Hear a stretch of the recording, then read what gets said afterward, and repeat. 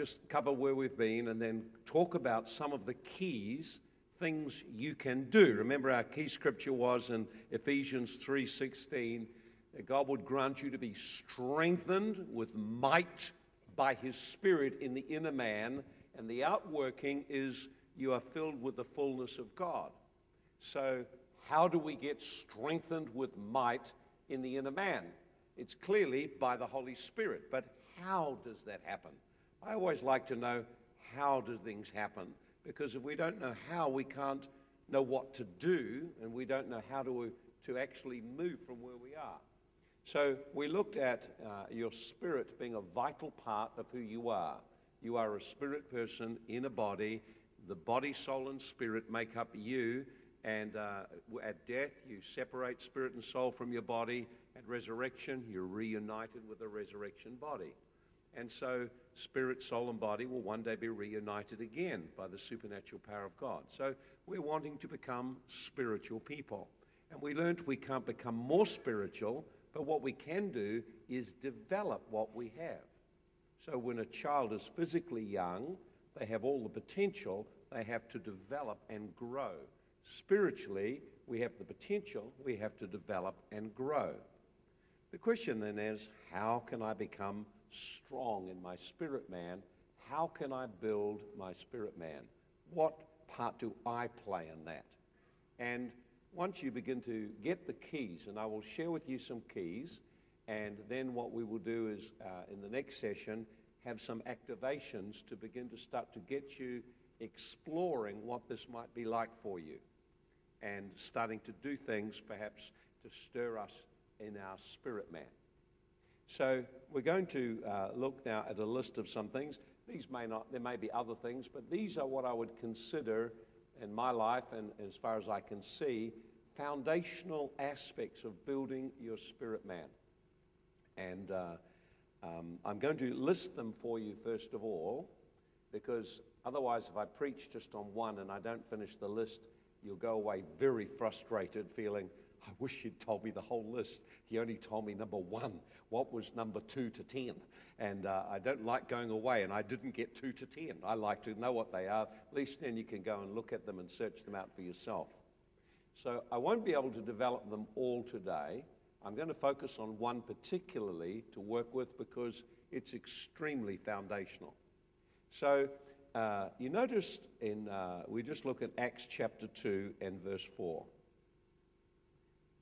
And I'll come back to this one in a moment, but we will just go through the list. Clearly, if I'm going to develop my spirit man, there must be things I can do. See, for example, suppose you want to develop your physical body. It's quite simple. You have to take in the right kind of food. You take in the wrong kind of food, you'll find yourself getting sick. If you want to develop your body, take in the right kind of food. In other words, manage your diet.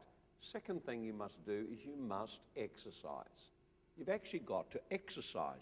You've got to push against something, and over a period of time you develop strength. So if you think about your physical body, for your physical body to develop strength, you have to work out. Now, you can't come up to the front of an altar call and ask someone to lay hands on you, I want to have a really strong body. You can't go to the gym and say, listen, I don't want all the training. I just want you to just pray for me and give me a magic pill and I'll have a strong super body. It does not work like that. You actually have to do something. So normally in developing your strength in your physical body, you actually have to exercise repeatedly day after day. Now, of course, the first day, it's okay. Second day, you're feeling a bit of pain. Third day, you're in deep pain and you want to quit. Fourth day, you make an excuse not to turn up. Fifth day, you're also now sleeping and reading the paper.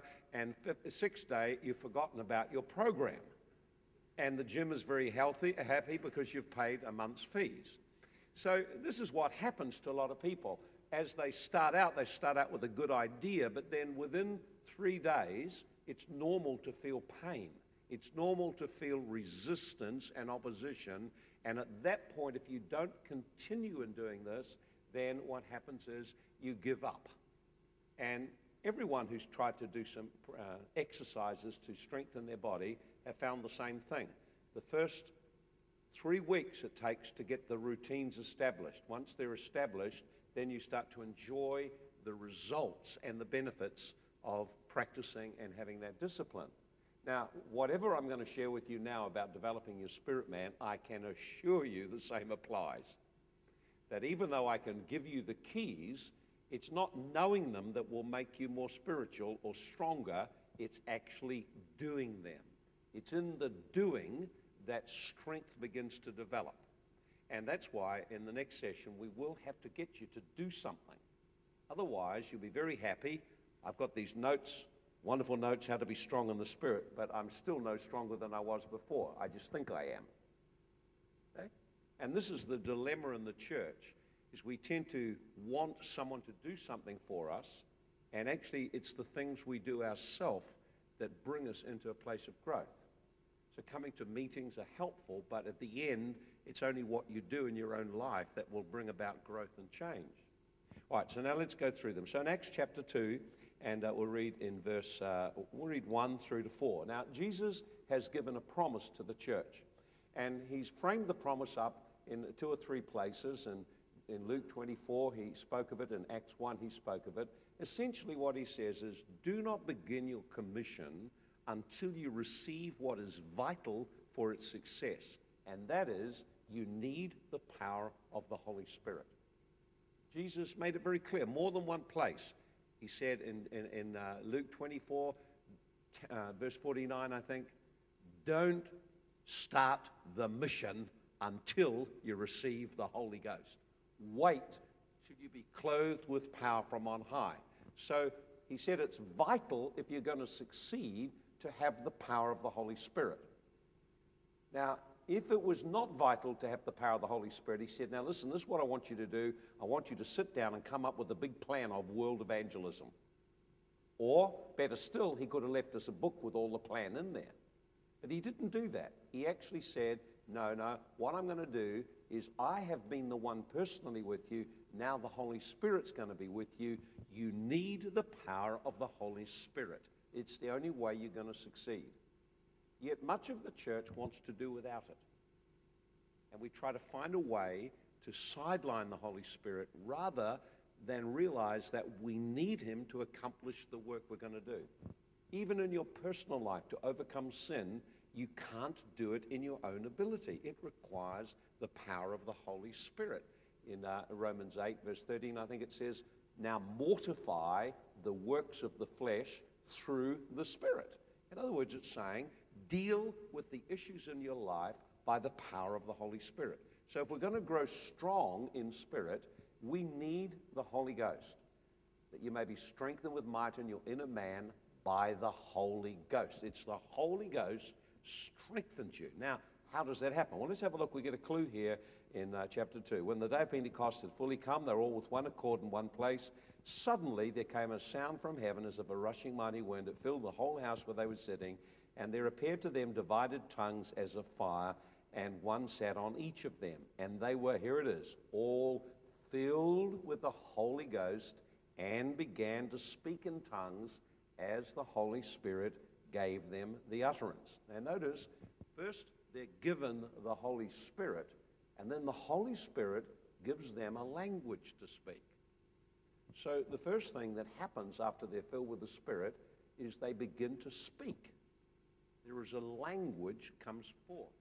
There must be something significant about that, or it wouldn't be recorded like that. It's not a language they thought up or dreamed up. It's a language given or imparted or infused by the Holy Spirit. So one of the first ways that we build our spirit man and develop our spirit man is by praying in tongues. Praying in tongues is vital for developing your spirit man. I will just give you one scripture to refer to that, but we'll come back and I want to develop quite a bit more on speaking in tongues shortly, because it's not taught about very much and you don't find a lot written about it anywhere either. So 1 Corinthians chapter 14, notice this, in verse 2. He that speaks in a tongue doesn't speak to men but to God. No one understands him. However, in the Spirit he speaks mysteries. But he who prophesies speaks for edification, exhortation, and comfort. to men. But notice this, he who speaks in tongues edifies or builds up himself. So the gift of tongues is given to build you up, to strengthen you in your inner man. We're going to look at some of the functions of tongues shortly and then show you how it works to build you up on the inner man. But if we can just, at this point, just see very clearly that the gift of tongues is a personal gift, and one of its major functions is to build you in your spirit man. Build up your spirit man, to edify you. That word edify is the word in Greek oikodomio, meaning to build up a household a piece at a time. So praying in tongues is a gift given by God, and its primary function is to build your spirit man. Here's the promise. Here it is very clearly. If you speak in tongues, you build up your spirit man. If you don't speak in tongues, you are neglecting something God has given you to build your spirit. So many times people pray in tongues, but because we don't know what we're praying, we just give up after a little bit and just do something else. So we're going to go through, and I'll teach quite extensively on the gift of tongues so that you can understand the various functions of it and also understand how it actually does something to change you on the inside. So one of the first ways of building up your spirit man is by praying in tongues. And the Bible's very clear, when you speak in tongues, you are building yourself up. So we'll come back to speaking in tongues shortly. I want to go through and give you the list of various things, and then we'll come back and develop that one. So, number one, speaking in tongues. Speaking in tongues. Number two, here's a second one, and that is worship. Wholehearted worship strengthens your spirit man. Worship, and included in worship, perhaps waiting on God. In John 4, verse 24, it says, he that worships God must worship in spirit and in truth. He that worships God must worship in spirit and in truth. So worship causes us to communicate or connect with God in a way there is transference and impartation into our life. Worship imparts something to us. When we open that, now it has to be wholehearted. I've seen many people in church, and some raising their hands, blah, blah, blah, blah, blah, blah, blah, but their heart is not really opened up to God. It's just something off the top of the head. Jesus' complaint to the religious people of the day, it says, you draw near to me with your lips, but your heart is far from me. So worship involves all of my inner being. It may not necessarily be loud. It can be quite quiet. But very clearly, if I want to grow in my spirit man, I need to be connecting with the source of strength. The Lord is the strength of my life. Say, the Lord is the strength of my life. So if I want to strengthen my spirit man, intimate worship of God is a vital part of that. And there is a way to enter into worship. The Bible tells us in Psalm 100, it speaks very clearly in Psalm 100, and I think Psalm 95, it says, enter his gates with thanksgiving, enter his courts with praise, and then bow down and worship him. So it tells us that we come strongly and boldly with strong praise, strong thanksgiving, strong gratitude. We build an atmosphere of gratitude, and then having expressed something and done something towards him, then we allow our heart to just become tender and to worship him. One of the biggest problems in services is people letting their mind wander. So you could be praying like this, cool, blah, blah, blah, shaka, blah, blah, blah, and your mind is sort of thinking, oh, chicken rice. Oh, I feel hungry. Blah, blah, blah, blah, blah, shaka. Now, you understand your whole heart is not in your praying. What's happened is you've actually allowed yourself to be distracted. So, for example, when you get distracted, you break communication or connection. So if I'm talking to Lawrence, and we're talking, and I can feel the flow in a direction, and then in the middle of it, he begins to think, oh, I've got so many things to do at work, and his mind begins to wander off. Immediately I feel a change in the flow because he's now no longer connecting. His mind has gone somewhere else. So what you focus your mind on, you open yourself to. You think about food. You can think, oh, Peking duck. Plum sauce. Pork. Oh, you begin to think, you'll get hungry after a little while. Even your body will respond. So wherever your mind goes, there your heart will follow. See? So what we give ourselves to, what we treasure, our heart will open up to. This is, for example, if you've been at work, this is a problem many men have, and you've been studying very hard all day, you come home after work, often it can be up to half an hour before you really connect with your wife and children. There's a very simple reason. Because you have given yourself to your work, and when you come home, you're still there. You haven't actually disconnected. Your heart, what you treasure, your heart will flow towards. Where your treasure is, there your heart is. So if you've poured out your time, your energy, your effort into your work, then your heart will be there. You come home, your heart's still back at work, you're still thinking about stuff.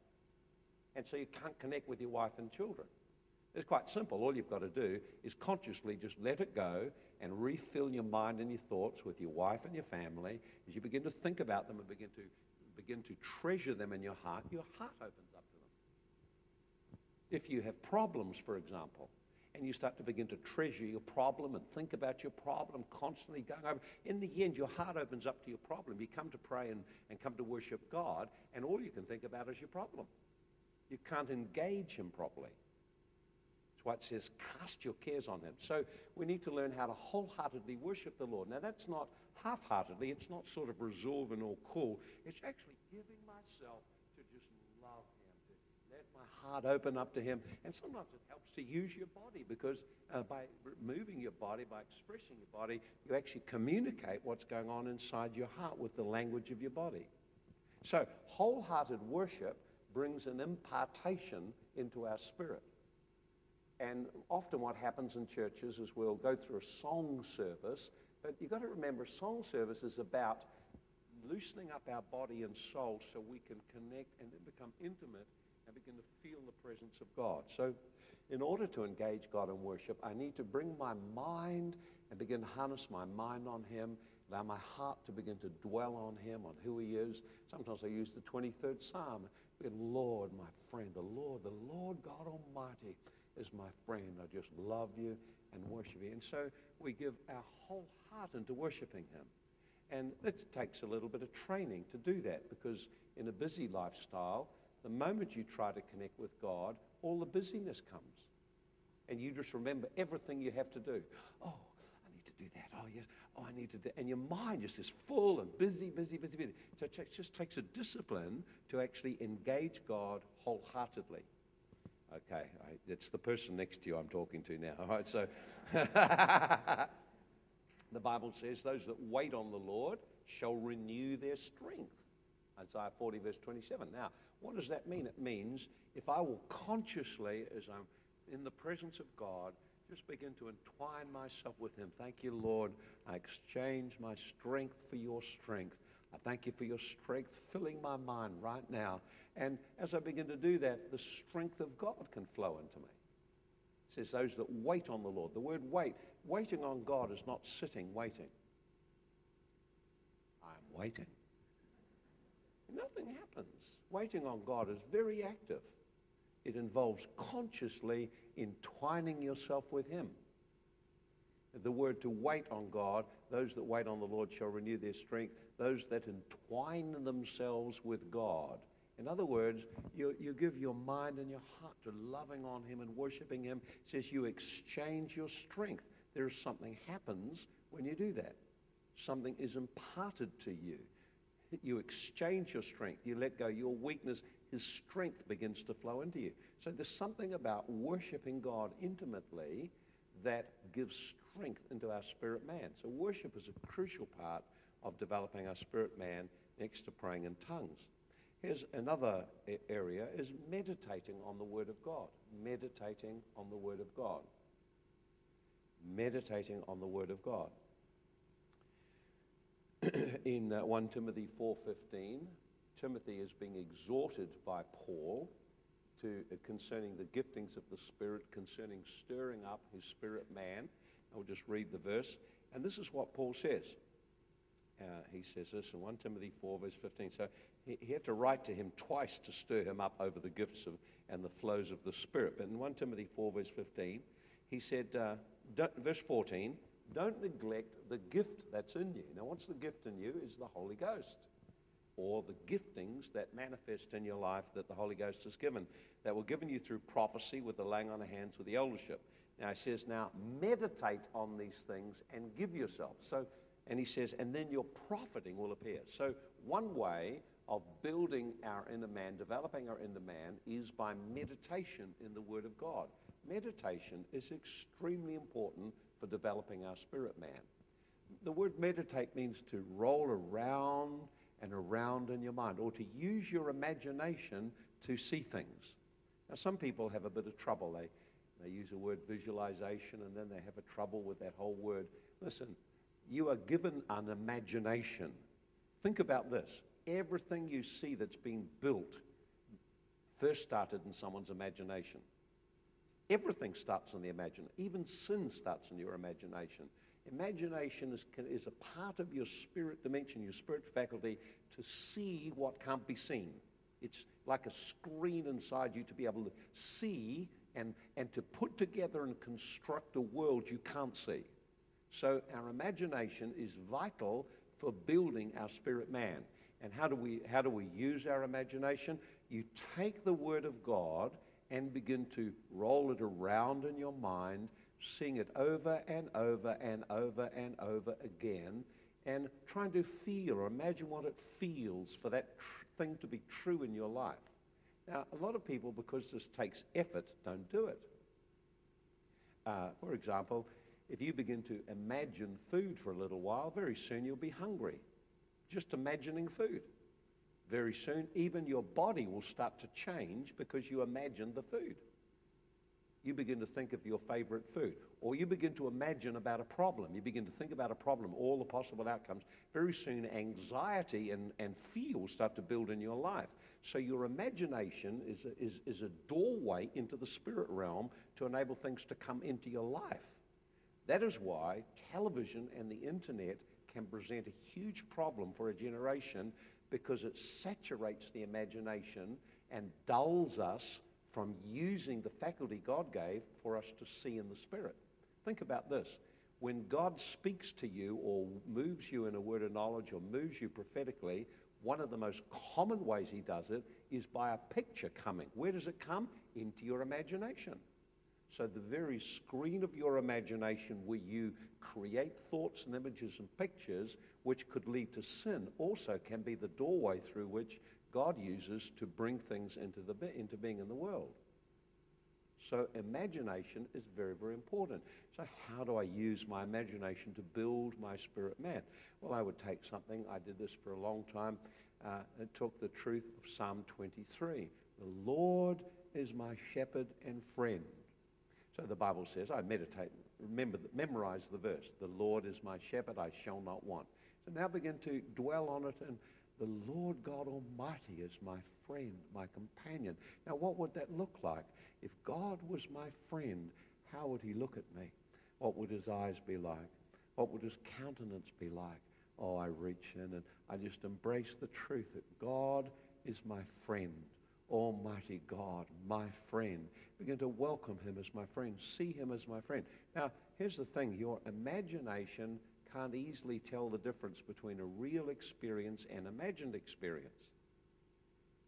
So, when you begin to take the Word of God and begin to allow your imagination to see it, and then like you open up your heart to welcome that picture in and you repeat it over and over, it begins to build the truth into your spirit man, and you start to find revelation flowing. You start to become built in your spirit man.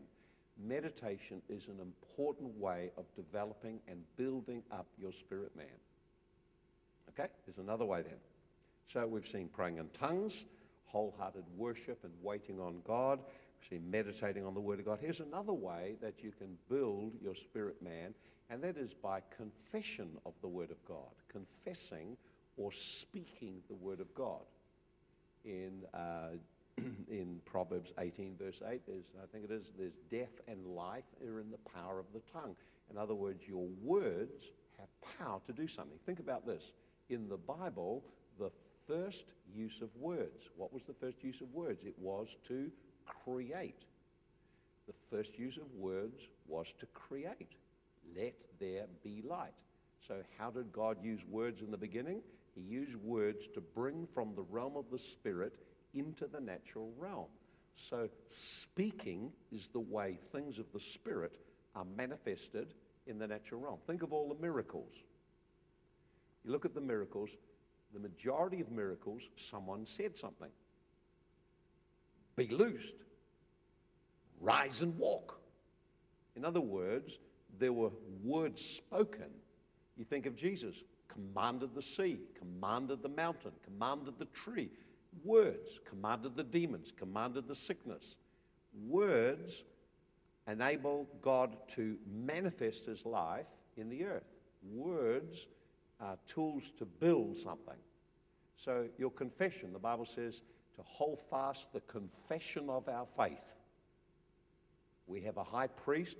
It tells us in Hebrews 3:1, Jesus is the high priest of our confession, what we confess. Now, that word confession means, it's the Greek word to speak the same as God speaks.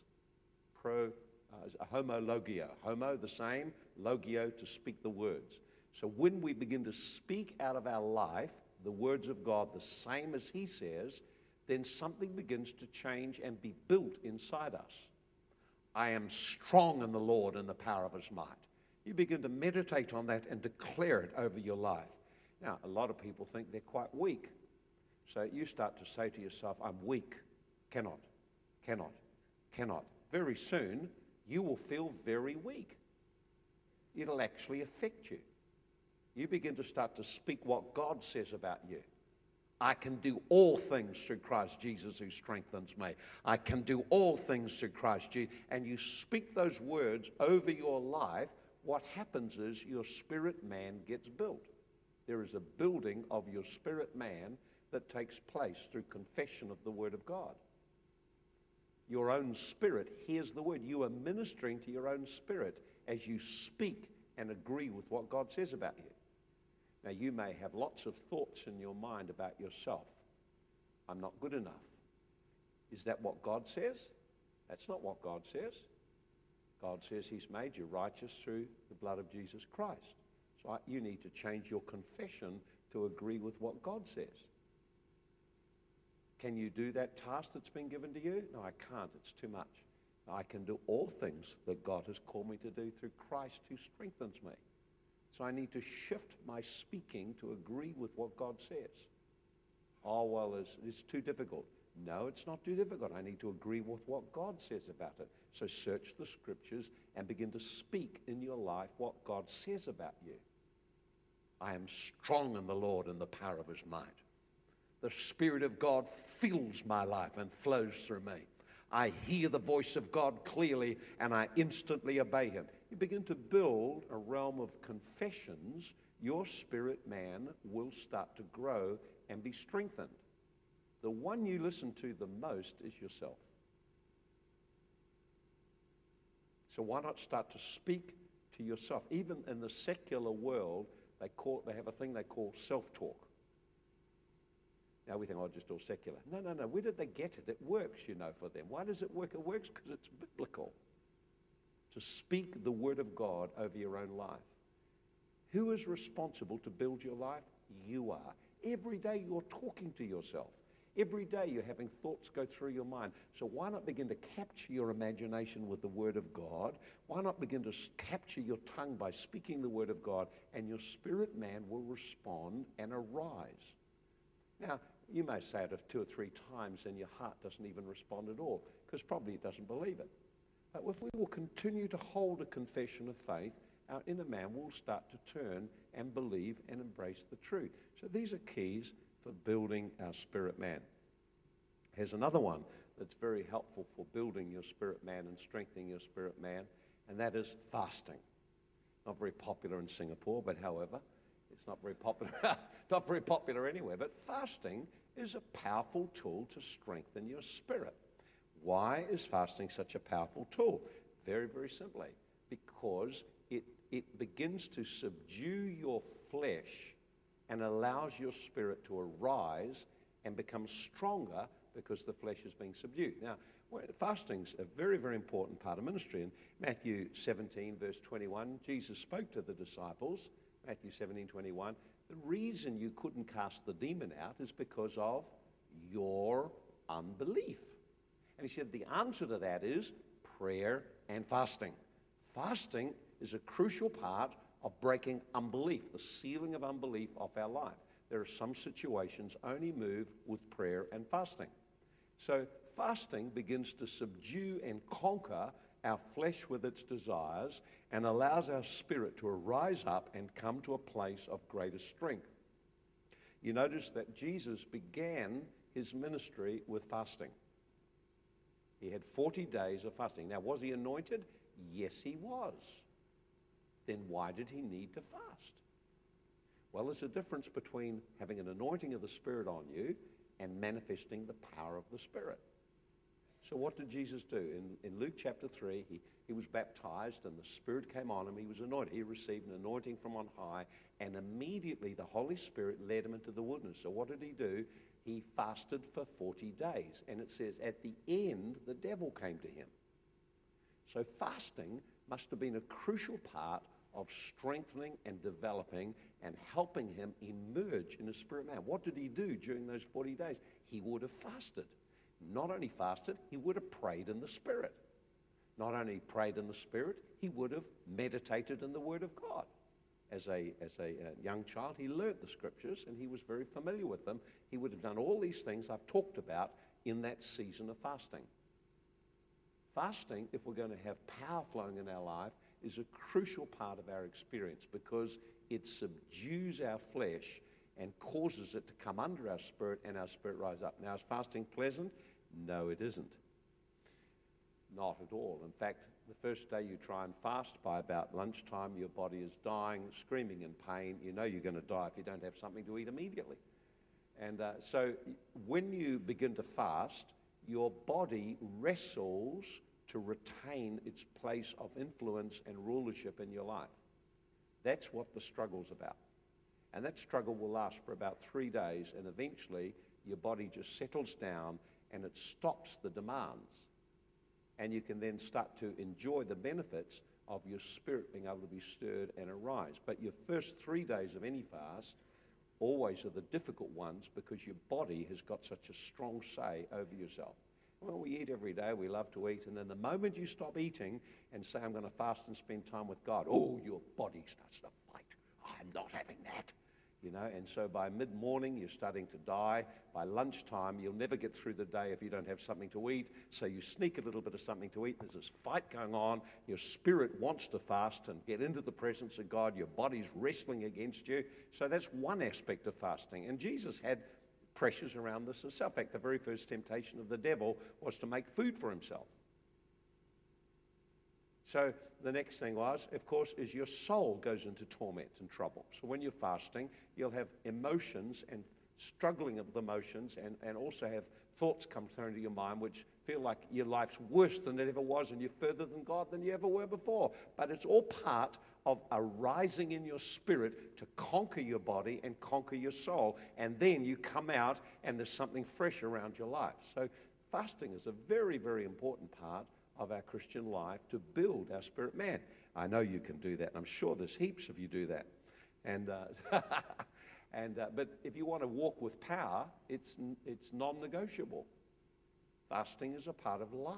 Fasting is a part of the walk of the Spirit. What is it about? It's not about making God impressed with me. It's not about making God answer my prayers. You can't make God do anything. You can't fast and make God answer your prayer. It's not what fasting's about. Fasting is for your sake.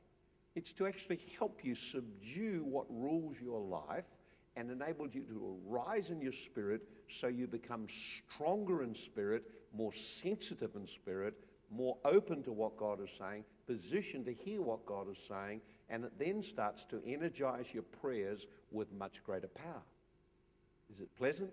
No, it isn't, because there's a fight goes on. But when you come out the other side of it, you always have benefits. Jesus in Luke 4:14, it says, he returned in the power of the Spirit.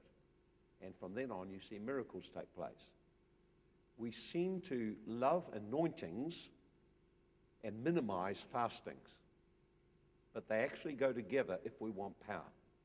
Jesus was anointed in Luke 3. He fasted in Luke 4. And verse 14 returns in the power of the Spirit. Notice in Luke 14, verse 1, he was led by the Spirit to do this. So the Holy Spirit will lead you into seasons of fasting because he wants you to have victory over your body, victory over your soul, and to move in power. He wants you to move in power. He's not against you having power. He wants you to have power. That was why he was given. But there's a part we play in developing a powerful life. One of it's praying in tongues. 2, part of it is worshiping and waiting on God. 3, meditating in the Word of God. 4, confessing the Word of God. 5, fasting. All of these things develop our spirit man. And no one can do it for you. There's no Bible school can do it for you. No ministry can do it for you. There's no service can do it for you. It's something you have to do for yourself. Get the idea? This is very important to developing spirit life. You notice these things are very foundational. Another thing that I believe strengthens your spirit and develops your spirit is obedience to the promptings of the Holy Spirit. Being obedience to the promptings of the Holy Spirit. There is something about doing what God says that strengthens your spirit. There's something about resisting him that weakens your spirit. And so it's very, very important that we do that. Those that hear the word of God and do it, more is given to them. So when God speaks to us and we begin to obey it, there's something built and established inside us through our obedience. And the Bible says that Jesus suffered much, learned obedience. So obedience is something you learn as God speaks to you and you act on it, you begin to become stronger in spirit. And no one can do this for you. You know, all of these things we have to do for ourselves. Okay, so those are keys on how you can strengthen and build your spirit. Perhaps the last one I'd mention would be fellowship. Fellowship with anointed people can expand and strengthen and impart into our spirit. So if I want to begin to develop in my spirit, I do need to be communicating or connecting with men of God who have developed something in their life. So fellowship, associating with people. The best way you can do that is by CDs or listening to messages. Not just listening to everyone's message and not just listening for lots of information. Today you can download information on anything. So I see a lot of young people, they get on the internet, they Google this, Google that, Google. The one thing you can't Google is the power of God. You only get it one way, get it from the Holy Ghost. So you can get information, but people confuse information with knowledge. See, the knowledge of God is discovered experientially in life. And you have to gain experiential knowledge of God. And that's where older people can help younger people, because you can have wisdom out of your experiences with God and your life with God. So fellowship with people. So one of the ways I've done, I remember, for example, I had a man who I greatly admired, was quite an anointed man of God, and I got one of his tapes. That's how long ago it was. And there was a section on it when he was moving in the power of God. And as I could hear him praying for people, feel the power of God would come on them. So I just played it over and over and over. Put headphones on, just played it over and over. And I began to meditate that was me doing that I just began to reach in and draw on that anointing he was operating in. And thank God that power was flowing through me. And you know, about 3 weeks later, I started to find it happening in my life. So it wasn't just listening to the message. It was imbibing the spirit and anointing on the person, helped build something and establish something in my life. Can do it. See, you notice all of these things, actually nothing is very difficult. They're actually all extremely simple things. What happens is we overload on programs and information, and we lose sight of the fact that you have to build daily, little by little, into the life of the Spirit, into your own spirit. No one can do it for you. And I have learned now, I don't listen to lots of messages. I get into a flow of one kind of message for a little while and work with it until it's established something in me and I'm growing in it. Then something else. Otherwise, we listen to this, listen to this, listen to this. Pastor talks, he's on about this, and someone else has a message on that, and we're into Bethel, and they're onto something over there. We're all over the place. You don't grow that way. You can't grow that way. See, you're here in Singapore in Living Sanctuary, so find out what God is speaking in here. Begin to draw it around your life so you grow in that. Okay, all right. Now let's just take a breather for a moment. I want to look at the area of tongues and go back now to the gift of tongues, speaking in tongues. And I want to just take a bit of time to develop that, but at least you've got the keys. Now, here's the thing. You actually now know how to develop your spirit man. The only question is whether you will. You know where the gym is, but will you go? And will you work out? That's as simple as that. Okay, now let's just have a look at the gift of speaking in tongues. We're going to go into that. And I want to talk first of all about what the gift of tongues does. So let's have a look in 1 Corinthians 14. We'll look up some key verses. 1 Corinthians 14. I want to take this gift of tongues. So we'll pick up some key verses in here. Number 2, verse 2. He that speaks in a tongue doesn't speak to men, but to God. No one understands him, but in the Spirit he speaks mysteries. Verse 4. He who speaks in a tongue edifies himself, but he who prophesies edifies the church. I wish you all spoke in tongues, even more that you prophesy. And down there in verse 14, if I pray in a tongue, my spirit is praying, my understanding is unfruitful. What is the conclusion? I'll pray in the Spirit, I'll pray with understanding, I'll sing in the Spirit, I'll sing with understanding. Otherwise, if you're blessed with the Spirit, how will the person who doesn't know say amen at your giving of thanks? He doesn't understand what you're saying. For indeed, you're giving thanks well, but the other isn't edified. I thank my God, I speak with tongues more than you all. All right then, so let me just go through and give you some of the functions of speaking in tongues, some of the things it's designed to do. Some of the things because most of us don't understand it. We don't speak in tongues. Blah, blah, blah, blah, blah. There it is. What does that do? I don't know. I didn't understand it anyway. I'll do something I understand. Now let me just give you and break it down some things about speaking in tongues. Number 1, speaking in tongues activates your spirit. It activates your spirit. Notice in verse 14, when I pray in a tongue, what is praying? My spirit is praying. Okay? The rest of the time you pray with your understanding. But when you're praying in tongues, something unique is happening. Your spirit is praying. Your spirit is having a workout. Your spirit is doing something spiritual. So the first thing is, praying in tongues gets your spirit doing something. Remember, you can't develop physically if you don't give your body a workout. You can't develop spiritually as you give your spirit a workout. So one of the things praying in tongues, it gets your spirit doing something. Your spirit is praying. Second thing, it directly opens a flow of communication with God. It directly opens a flow of communication with God. It directly opens a flow of communication with the Holy Spirit. How do we know that? Because it said in Acts 2:4, they spoke in tongues as the Holy Spirit gave them the language.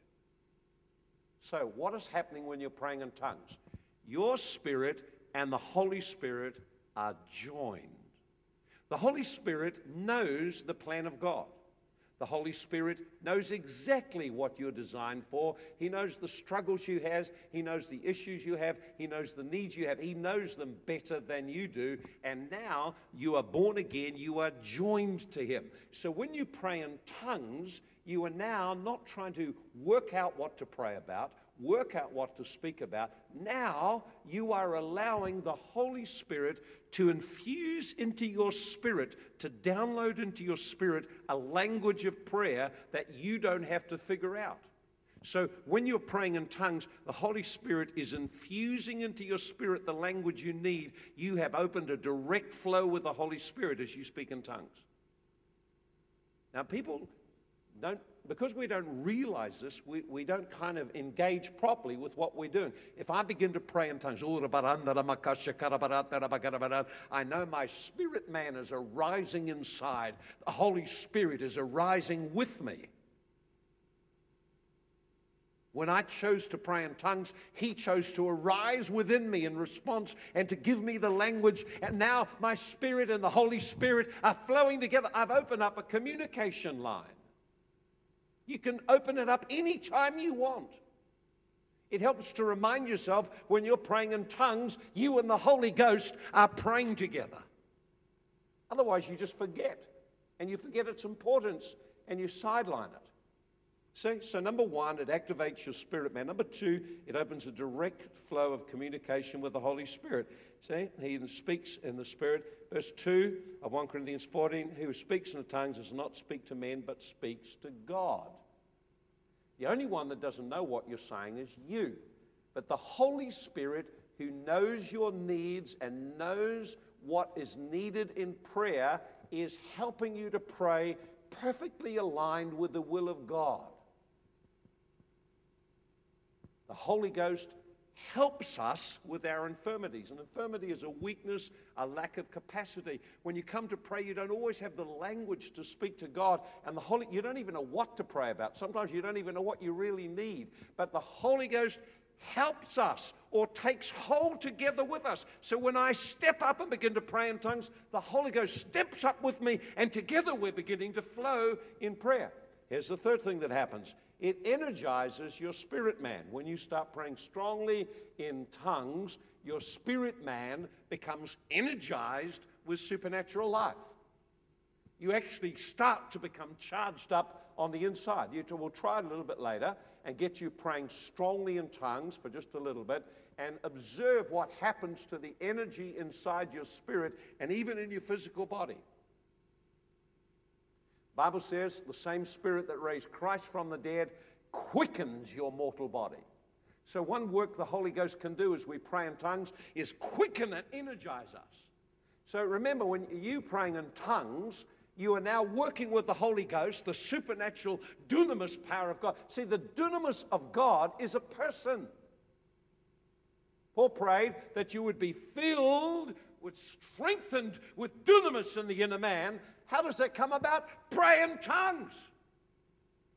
Because the dunamis of God is the Holy Spirit. And as you cooperate with Him in strong praying, power and energy and life begins to flow in your spirit. Most people pray like this. There's no release or activation of much. Now, I pray like that a lot, just walking around or driving, anything like that. But when I get into prayer, I'll get in and I'll pray strongly initially to break resistance in my body, resistance in my soul, and to feel and activate the life of God inside me. Once I've done that, then I can pray, I'm in a flow now. Okay, so there's another. Here's a fourth thing that it does. 1 Corinthians chapter 14 and verse 4. He who speaks in a tongue edifies himself.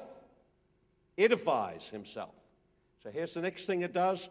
It builds or edifies your spirit man. Builds or edifies your spirit man. In Jude, verse 20. Jude, verse 20. You, beloved, building yourselves up on your most holy faith, praying in the Holy Ghost. So, two words are used, building yourself up, edifying yourself. Now, there's no one can edify you but you. You know, people can help and people can edify us with encouragement or whatever, but you are responsible to build you, and you decide how built up you're going to get. Every day when you get up, you decide whether you are going to build yourself up in God or not. So notice that here is the clear promise that if you pray in tongues, you will build on the inside God's life inside your spirit man. Very, very clear. The word there is the word oikodomio, meaning to build a house one piece at a time, to put together a structure. So when you're praying in tongues, you need to realize I'm becoming energized with the Holy Ghost, and the life of God is beginning to fill my spirit and expand me. So you pray strong enough to become aware of what God said. This is what He says happens, is the purpose of it. To strengthen or build you. So what it does is it strengthens your spirit, actually builds up your spirit. So you'll find when you pray strongly in tongues, you start to feel stronger in your spirit. You become stronger in your spirit, and something happens, you become built up in your spirit. Both of those the Bible tells us very clear. But here's something else that happens. If you give yourself and regularly pray in tongues, you will find you set off a war inside yourself. And this is often why people don't keep praying in tongues strongly and consistently and regularly. Because as you seek to build yourself up in the spirit, your flesh will war against you. And so sometimes people's experience when they set out to begin to pray strongly in tongues every day, regularly, each day, and perhaps during the day, they begin to find themselves having turmoil in the emotions and thoughts. And there's a reason for that, because your soul is arising to contend against the spiritual life that's flowing in you. In Galatians, it tells us that. It says in Galatians 5:16 and 17, it says, it talks about the flesh wars against the spirit. So when you start to arise in your spirit, don't think it's going to be without a bit of a struggle.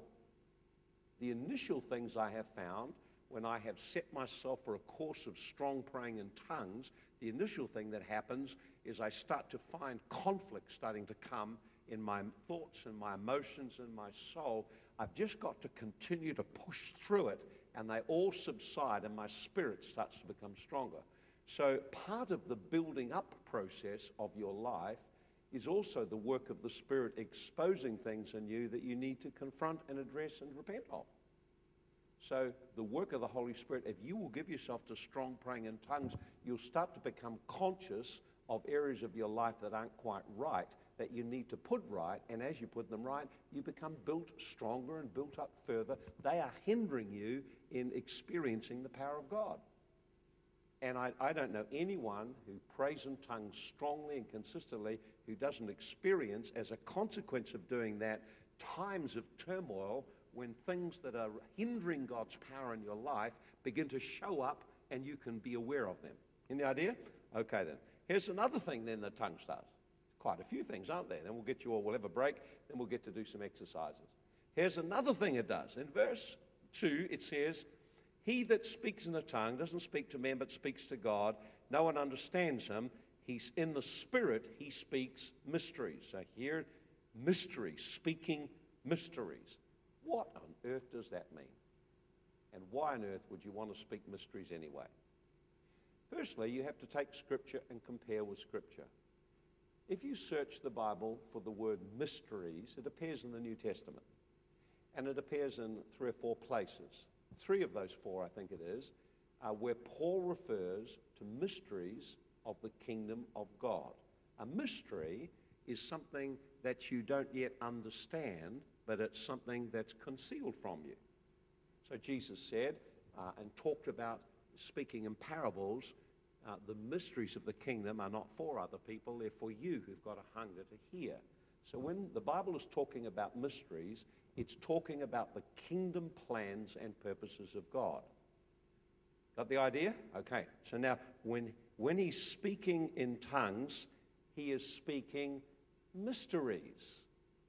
Now, the mystery is only a mystery to us. It's not a mystery to God. God isn't the one who needs to understand. It's only you who needs to understand. So what are the mysteries we're speaking of as we speak in tongue? We are speaking out God's plan, God's design, God's purpose, God's calling for our life. We're speaking out things to do with his kingdom that he wants to establish. Things to do with his kingdom he wants to establish. So when you're praying in tongues, you are praying forth the will of God. You're praying forth the call of God, the destiny of God in your life. So you can use tongues to worship, you can use tongues to build yourself, you can use tongues to speak out from your life God's calling. Now, what happens when you do that? The Holy Spirit, who knows the plans of God, gives voice to them. Now, what about your understanding? What are you going to do with all your understanding? That's a bit of a challenge, isn't it? Now, when you're praying in tongues, the thing about it is your mind is unfruitful. We know that the mind is unfruitful. What does that mean? Your mind is not being used while you're praying in tongues. That doesn't mean you say you can't use your mind. And it doesn't say that you just remain vacant. Blah, blah, blah, blah, blah, blah, blah. When you're praying in tongues, your spirit is praying. You can direct your mind and read scriptures and focus on scriptures, and the Holy Ghost can illuminate them. Or you can meditate on a scripture or meditate on some aspect of God. Or as you pray, you can hold in your mind where you're directing your prayers. Maybe directing our prayer and worship. So I can begin to meditate on the Lord as I pray in tongues. Or I may be praying to build myself up, so I can begin to picture myself being built as I pray in tongues. Or I may be praying for a certain area of my life, or maybe praying for someone's needs, or praying for someone's salvation. So I don't know how to pray completely, so I lift the person before the Lord, speaking with my understanding. Father, I lift them before you right now, and as I begin to hold them in my mind and see them, I begin to pray in the Spirit, and I'm watching to see when the Holy Spirit drops ideas and revelation. So that brings us to another aspect of the purpose of tongues, and that is to release a flow of revelation. Release a flow of revelation into your life. Tongue speaking activates a flow of revelation. Why does it do that? Because the Holy Ghost, who knows everything about you, now is able to speak to you because He's flowing through you. So if you want to flow in the gifts, one of the most common and easy way to flow in the gifts of the Spirit is to begin to pray in tongues, begin to meditate on God's goodness, and then open yourself to receive a word of knowledge, a seed of prophecy, some kind of thought. It comes as you pray in tongues. There's an overflow, and it comes up into your mind, and you get a picture of some kind of word or thought. So what can happen as you pray in tongues is this is what can happen, is you may have thoughts or ideas come as you pray. You may get insights to the Word of God, or God may just download to you some whole area of information about your own life. So when you're praying in tongues, often that's when ideas, thoughts, inspirations, insights, or words of knowledge about situations come. How do they come? You're in a flow of speaking out the will of God, and suddenly just a thought will drop into your mind. You take notice of that thought, continue to pray on it, and you begin to start to see things that God is doing. This is how you activate seeing, hearing, flowing in the Spirit. It's a very, very simple process. And finally, tongues can trigger off deep intercession. Romans 8, it tells us that we don't know what to pray, nor how to pray as we ought, but the Spirit helps us. And then it talks about groanings and utterances or deep intercession from our belly. So not everyone has that experience, but you can have it as an overflow or as a consequence of stirring your spirit, speaking in tongues, very deep intercession. So there's a whole number of functions of praying in tongues. Now, no doubt there's others as well, but these are ones which I consider foundational.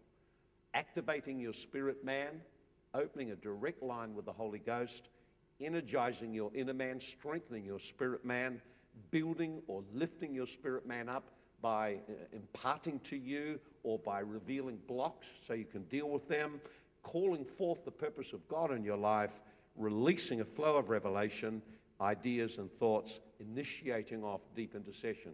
So the gift of tongues is important. It's interesting that Paul said, I pray in tongues more than all of you. And he was the one who got more revelation than anyone. There's a connection between revelation and flowing in the gift of tongues. So let me just finish with just a couple of things. Now, what about receiving the gift of tongues? Some people struggle to speak in tongues. So there's a whole lot of reasons for it, I guess. But it's unreasonable to think that God would release the gift of the Holy Spirit in the church and the gift of tongues to build us up and then not want us to have it. If the gift of tongues is for building us up, it is for activating us in all these different ways, It's not reasonable to think that God would hold back the gift of speaking in tongues from you. And yet here you are and you're not speaking in tongues. There's always a reason for it, remember. And there may be several reasons why people don't speak in tongues. It's not because God's unwilling to give us the gift. It's usually something else is the block and is the stop. And if we can just remove some of those blocks, we can then be activated quite quickly.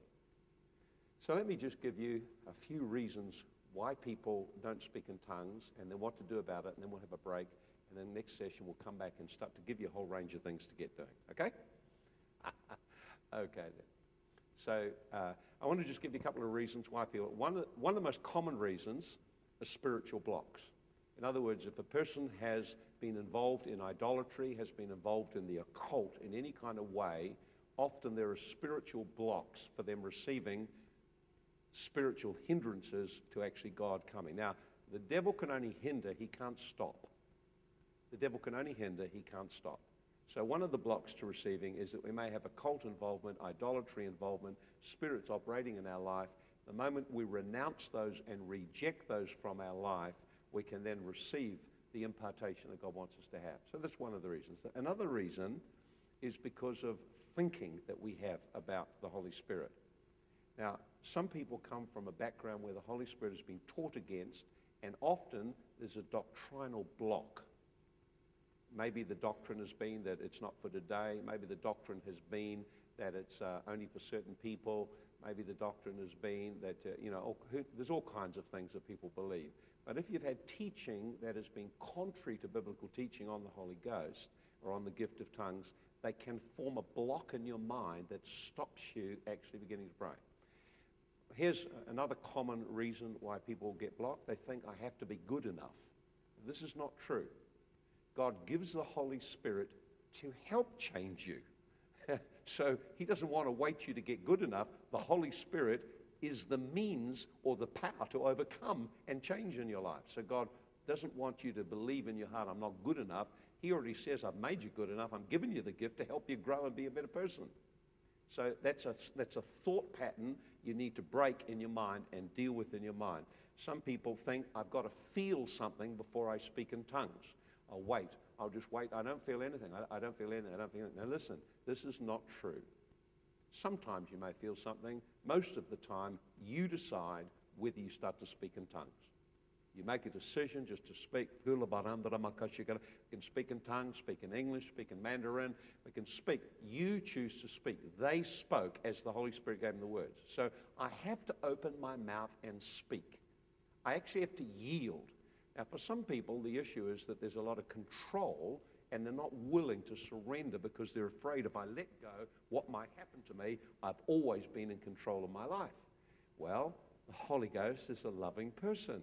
It's safe to let go to him. It's time to let go control and just allow him to flow and express himself through you. You make the decision. Now, for some people, because of these blocks, the best way that they can break through is to spend time meditating in truths about speaking in tongues, meditate in truth about the gift of God, read and meditate, and then as they worship and begin to think about the goodness of God, as you find language starting to come, begin to speak. And sometimes it starts as a young language, immature language, and then as you just yield, away it goes.